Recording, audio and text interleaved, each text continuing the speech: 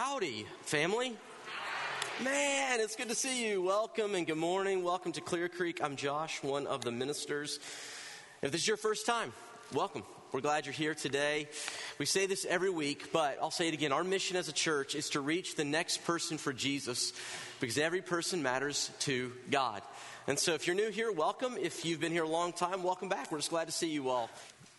Many of us woke up yesterday morning to the horrific headlines of what was happening in Israel. I don't know if you've seen what's going on, but yesterday morning there was a sneak attack by Palestinians firing thousands of rockets into crowded areas, into residential places, a lot of the places that some of you actually walked with me last year when we were in Israel. And if you watched the news feeds, you saw the gunmen going door to door, shooting wives and children and taking hostages and doing horrible things to the bodies. And I'm not here to create a moment of stress, but I do believe that as the people of God, we must pray for peace, period. I believe also that God has a special place in his heart for the Israelite people. And I will tell you from Scripture, I don't believe God is done with the Jewish people. And so we want to pray for them today. We want to pray for peace in the region. We want to pray for righteousness to be done and for evil to be expelled and for good to happen. And so, if you will, just as we do for other places, as we did last year for Ukraine, we want to pray today for Israel and for the people there. So let's pray together this morning.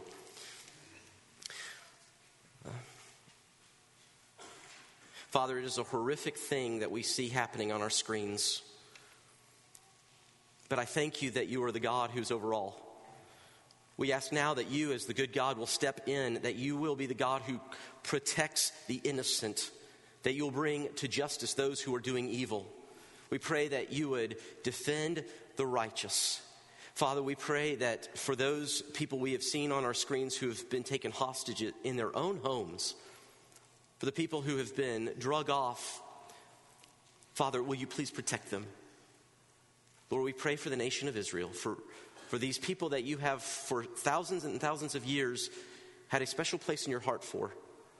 And yes, as those who've been grafted into the spiritual line of Abraham, we feel a special kinship to them. And so now we simply pour out our hearts, our grief, our anger, and our anguish, and we ask that you, the holy God, the God of angel armies, step in now. We ask you to not only bring peace in the region, but would you also bring people to know Jesus Christ? That everyone on every side would come to know he is the King of Kings, the Lord of Lords. He is the Messiah that so many of them have been waiting for, that they may find life and hope beyond these few years that they live, but find life and hope for eternity. We now pray this in Jesus Christ's name. Amen. All right, on that chipper note, I want to invite you to go with me to the New Testament book of Mark. Mark chapter 1. We're going to dance around some of the passages this morning, but we'll be in Mark here in just a moment. Last week we began our fall series, and we began with two statements, and I just want to remind you of these two statements. Here's the very first statement. From the moment you were born, you have been formed into the person you are today. From the moment you were born, from the moment you came out crying, throughout the moments of your life, you've been formed into the person you are today. Your unique personality, your perspective on life, your communication style. You're being formed into the person you are today. Now, for some of us, we go, yay, that's awesome. And then there are others of us, if we're really, really honest, even when we say yay, we also go, there are parts that I don't really like. There are formation pieces in my life that I go, man, I know I have been saved, but I'd like to become different. And so that leads us to the second statement, and this is the really good news. This is the big news, big idea, big good news that we are talking about for the next 2 months, and simply this. You can become like Jesus. How? By arranging your life around the same activities that Jesus arranged his life around. That Christ-likeness is not something for a select few super high-level varsity Christians. And it is not something that we simply talk about waiting for heaven to enjoy. But becoming like Jesus is the promised gift available to anyone who follows Jesus Christ. And it happens when we arrange our lives around the same activities that Jesus arranged his life around. In other words, we cannot simply attend a service and expect to become like Christ while leaving Monday through Saturday unchanged, unorganized. And so, over the next few weeks during our time together, we're going to be exploring what it means to become like Jesus. And the series is simply called Practicing the Way. Jesus Christ was called and called himself the Way. He said, I am the way, the truth, and the life. And because of this, early followers, before they were ever called Christians, took on the name of followers of the way. That Jesus is the way and we follow him, but also not only do we follow him, but as we follow him, we become like him and we experience the way, the hidden, almost secret way of living that God designed everyone to enjoy and to experience. And we're going to take these historic 15 spiritual practices that have been used throughout the centuries by followers of Jesus, but first seen in the life of Jesus. And these 15 practices are the way that we're going to begin to explore what does it look like to practice the way of Jesus. And I'm going to invite you over the next 2 months to begin adopting one or two of these. Don't try them all necessarily, but try some of them. They may fit in your life in a way that blesses you and helps you to become more like Jesus. And where we're getting these from, and where I'm really drawing a lot of this great information from, is from a wonderful book by a man named Dallas Willard, and the book is called The Spirit of the Disciplines. This book changed my life about 20 years ago, and I want to share some of what it talks about. And so every week, we're going to look at a couple of the practices. We're going to look at the definition of the practice, then we're going to look at why it's important, and then we're going to look at some very simple ways to begin practicing it in your daily life beginning Monday morning. How does that sound? Everyone on the same page with me? Yeah? Okay. So here's what I want to do. Before we dive into it, I need to give you one framing. And this may be the most important thing you hear over the next 2 months. So dial in. In fact, I've given you sermon notes. If you want to fill this in, take them home with you. I encourage you to do it. On the backside is group guides. So you and your group can study and talk about this week. In fact, if you're not in a group, you go to the lobby this morning. At the next step table, Evan Aldridge, who's right back here. Evan, would you just wave real high? There's Evan doing the Vanna wave. There you go. Right back here. He would love to help you get into a group. Okay? So here's a very important thing. I'm going to invite you to take a look at this. Here we go. If you will, Matt, let me take control over here. I want to show you now that historically there are two categories of spiritual practices. These two categories are practices of abstinence and practices of engagement. Practices of abstinence means that you abstain from something. It's the I'm not going to do certain things practices. And the practices of engagement, well, these are things like study and worship and celebration. They're the things that we say we will do, that we will get involved in. Now, here's why this is so important. He's going to take the 15 practices and divide them into these two categories. Here's why it's important. Many of you will know that historically, sins have been divided into two categories. Some of you will remember this if you've grown up in the church. There are sins of commission, the things that I should do but I don't, and sins of, things that I should not do but I do, and then sins of omission, things that I omit, meaning I should be more loving, I should be more joyful, I should be more gracious, but I'm not. Here's what I need you to hear this morning. This is why this is so powerful. If you're like me, there are places in your life where you go, I wish I could do better in this area, or I wish I didn't do this thing. Here's what Christians for 2,000 years have known, is that these practices, such as abstinence and engagement, if you find that there's an area in your life of omission, something that you should do but you aren't doing, the problem is your do muscle isn't strong enough. There's areas where you need to be strengthening your do muscle. I should be loving. I should be generous. I should be gracious. And they have found that engagement practices actually help us overcome the areas of omission. And if there's areas in our life where we are just controlled by a particular sin, things are just dominating our lives, Christians have found that abstinent practices have actually helped overcome sins of commission. And so this may be a very helpful way for you to figure out what practice might be best as you're looking at your life. Are there areas that you're doing things you should not do, or areas where you should be doing things but you're not? This will help you as we go through it. And each week, we're going to look at a couple practices. This week, we're going to look at the first two practices of abstinence. Because if you're like me, you've already got plenty to do. You don't need someone saying you need to do more things. And so we're going to practice some things that take stuff out of our lives. Because before you can put new things in your house, how many of us know you got to clean out the junk that may be sitting around already?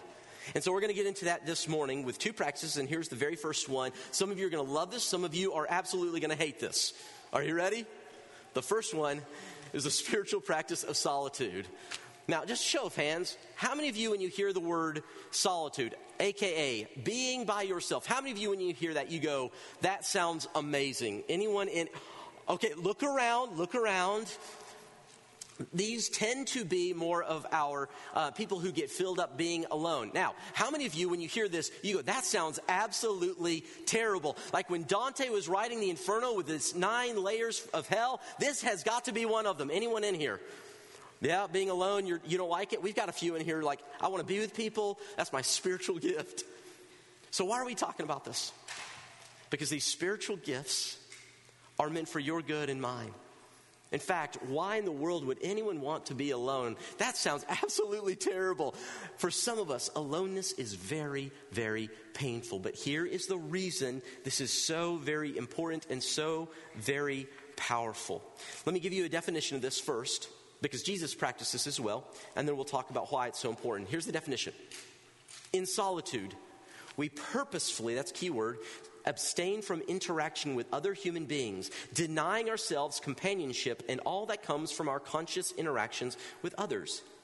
This is not just rest or refreshment from nature, though that too can contribute to our spiritual well-being. He's saying that this isn't just, you're just wanting to get out in nature, although that's good. Solitude, rather, is choosing to be alone and to dwell on our experience of isolation from other people. Again, why in the world would anyone want to do this? This sounds horrible, to be alone. Here is why it is so powerful and so important. Why we should do this.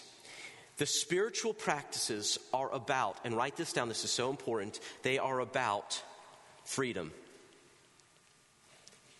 Spiritual practices are always about freedom. The reason that you practice your scales if you're playing the guitar or the piano is so that you are free to play music well. Discipline for the sake of discipline is not the point. And the spiritually mature person is not the person who just does a lot of disciplines. The spiritually mature person, the one who has grown in these practices, is the person who in the moment comes is able to do what he or she wants to do in that moment. So freedom comes as we practice this, so that in the moment where you need the power of God, the grace of God, the presence of God, you are more open to it. This is all about freedom, including being alone. Now, the reason some of us find this so difficult is because when we are alone with our thoughts. Anyone else know what that's like? When you're by yourself, you hear yourself. When you're with people, what do you hear? People. When you're with people, what do you see? People. And by the way, people are funny to watch. Have you ever just gone people watching? This is the best thing to do if you ever want just a great night. 11 o'clock, Walmart. You're welcome. It is magnificent, the parade of humanity and what you get to see. But in solitude, you aren't distracted by others. You are stuck with yourself. And for some of us, we don't really like the people that we are because we are confronted by the areas of life that are not as they should be. And so solitude. Why should we practice this? Again, it frees us in so many ways. Here's the way that solitude frees us. Solitude frees me from misplacing my, this is key, identity. It frees me from misplacing my identity in relationships or from the temptation to use others to find my contentment. Isn't it true that some of us are defined by the people around us, and when we're not with them, we don't know who we are? And isn't it also true, some of us, I have done this, maybe you've done this, where I'm tempted to use people for my benefit. And in solitude, I'm able to begin to disentangle myself and my identity from the people around me, where I begin to know this is who I am. I am a beloved child of God, regardless of what someone says, what someone does, how they treat me, how they think about me. Here's the reality. Right now, yes, I'm teaching, but also in the back of my mind, I am always struggling with that little voice that says, I wonder how they think I'm doing right now. Am I engaging? Am I funny? Do I have beard crumbs because I ate a bagel this morning? What are people thinking when I'm preaching? And it's just part of life. You can't take your identity away from people until you are away from people. This is why this is so very, very important. Solitude frees me from default patterns of interaction. What do you expect from me? What are you looking for from me? How do I try to please you or deal with you? Or how do I get from you what I want to get from you? Now, Willard shares a very interesting research project. This is a weird one. This was relating to mice. Evidently, there was a group of researchers who decided, I don't know why, but they decided that they would see how much drugs it took to kill mice. Why? I don't know. But here's what they found. Willard writes this. It takes 20 times more amphetamines to kill individual mice than it takes to kill them in groups. Experimenters also find a mouse given no amphetamines at all will be dead within 10 minutes of being placed in the middle of a group on the drugs. In groups, they go off like popcorn or firecrackers, which, by the way, I just gotta be honest, when your description of mice dying as popcorn or firecrackers, that's really messed up. But he goes on. In our world, we talk a lot about being individuals, but our conformity to social pressure is hardly less remarkable than that of mice. Isn't it true that when you're with people, you're tempted to be like them to fit in? Your identity is melded around those you're around instead of finding your identity in the Creator who loves you, made you, and knows who you are supposed to be. But here, in solitude, we begin to see who we were meant to be. Jesus understood this very, very powerful sway of other people. Do you remember in the very beginning of his ministry, it starts like this.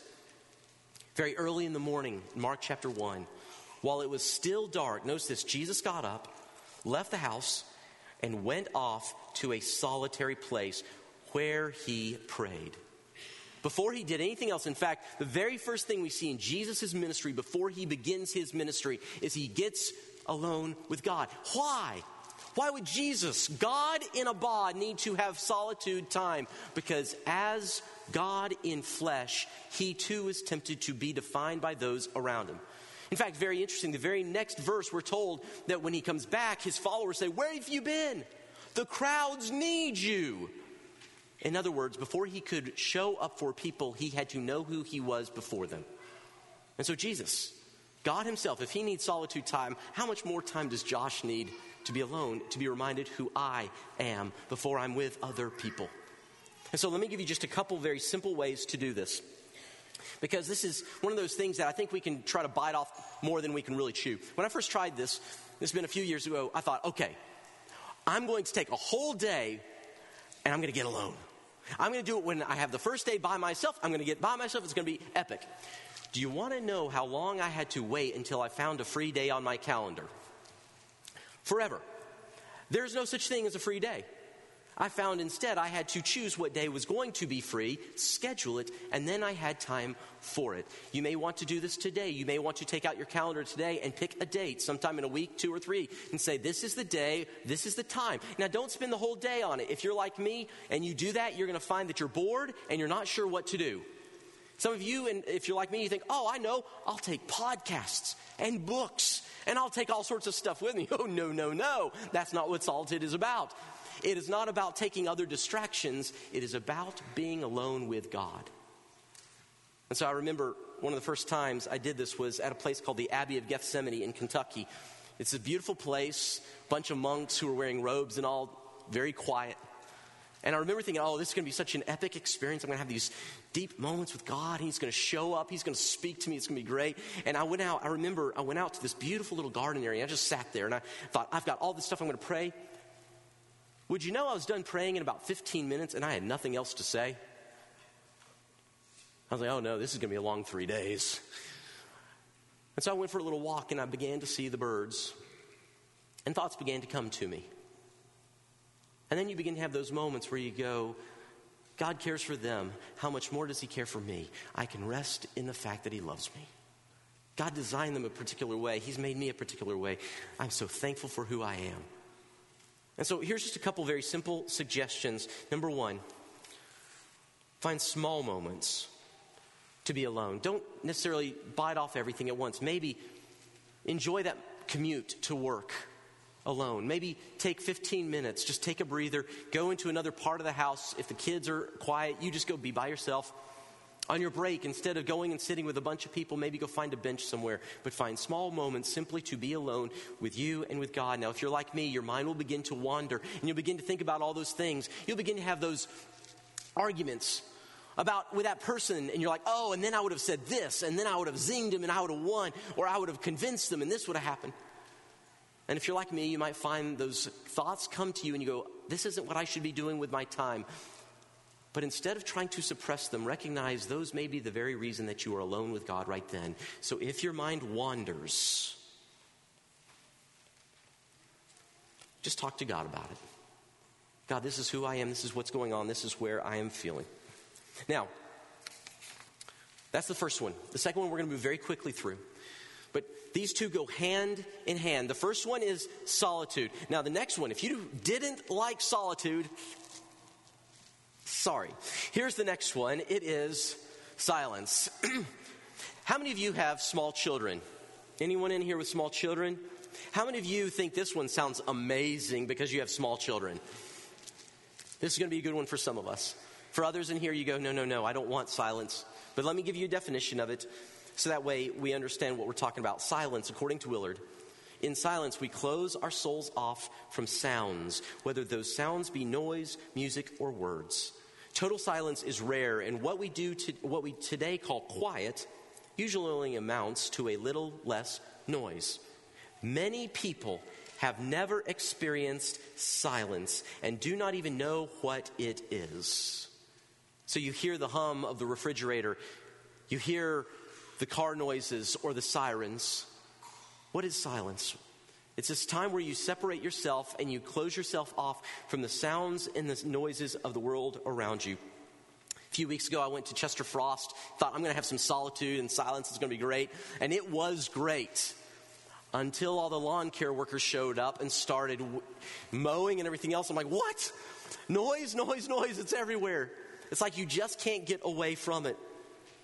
But silence can be difficult for us because it seems very close to death. In fact, according to scientists, it seems that one of the last senses to go for most people before they die is the sense of hearing, the ability to hear. It closes us off. And oftentimes, silence reminds us that we are mortal, that we do not have all power, and that one day we will die and meet our Maker. And because of this, many of us do not want to be alone with our own thoughts in that silence. And so we busy ourselves and we always turn on the noise, always turn on the music, whatever it takes to keep this sense of I'm alive and everything is okay. Now, there's another part of silence. It's not just closing ourselves off from silence or from noise, but it's also the practice of not speaking. Now, this is the part that for me is hard. I can be by myself, but I'm going to talk to myself out loud. But silence is not just the noise around us, but the noise that comes from within us. Why in the world would we want to practice silence? I want to show you a passage from the Old Testament. How many of you remember that Old Testament prophet, Elijah? You remember that moment in Elijah's life. He's performed this great miracle, God through him. And now this evil queen, Jezebel, she says, I'm going to kill you. So he goes on the run. And we're told this is what happens in Elijah's life. Elijah traveled 40 days and 40 nights until he reached Horeb, the mount of God. There, he went into a cave and spent the night. So he goes off by himself, solitude. He goes into a cave, more solitude.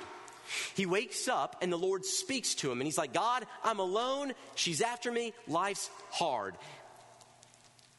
And God says, come on out to the mouth of the cave. I want to show you myself. And so Elijah does. And then what happens is incredible. In verse 14, we're told this. A powerful wind tore the mountain apart.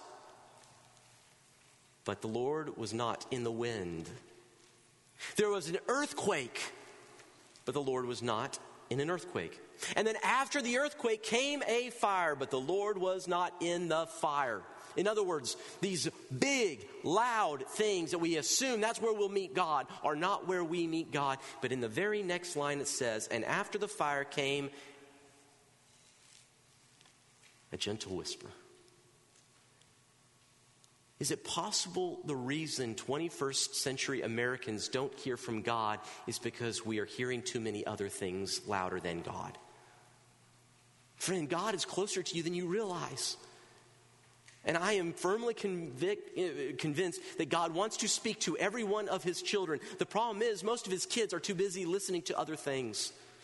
The practice of solitude with silence gives us the ears to hear the whispering voice of God that tells you who you really are, what matters most, the goodness of the gospel that you were a sinner, but Christ died for you because of his great love for you. And now you have the guarantee that you will be with God forever. You have the gift of the Holy Spirit. You have spiritual gifts to bless the body of Christ. You have a purpose in the world to bless others and share the good name of Jesus with others. This is what we are told when we're with God. But when we are covered in sounds and noise, we miss the truth of God's word to us. It's no surprise that immediately after this, God then begins to tell Elijah what truth is. And the voices he had been listening to are not the truth. And so why do we do this? Very quickly. Silence frees us to hear the thoughts that we often suppress or ignore and hear the voice of God. It simply lets you know this is what God sounds like. I'll refer back to that wonderful Abbey of Gethsemane. It's a place where they practice the spiritual practice of silence. In fact, anywhere on the main grounds, in the buildings, whether it's the Abbey, the chapel, the place where you eat, the library, all those places, you're not supposed to be talking. In fact, I love it. They have these signs posted everywhere. Silence is spoken here. Why? Because it's in the silence that we hear from God.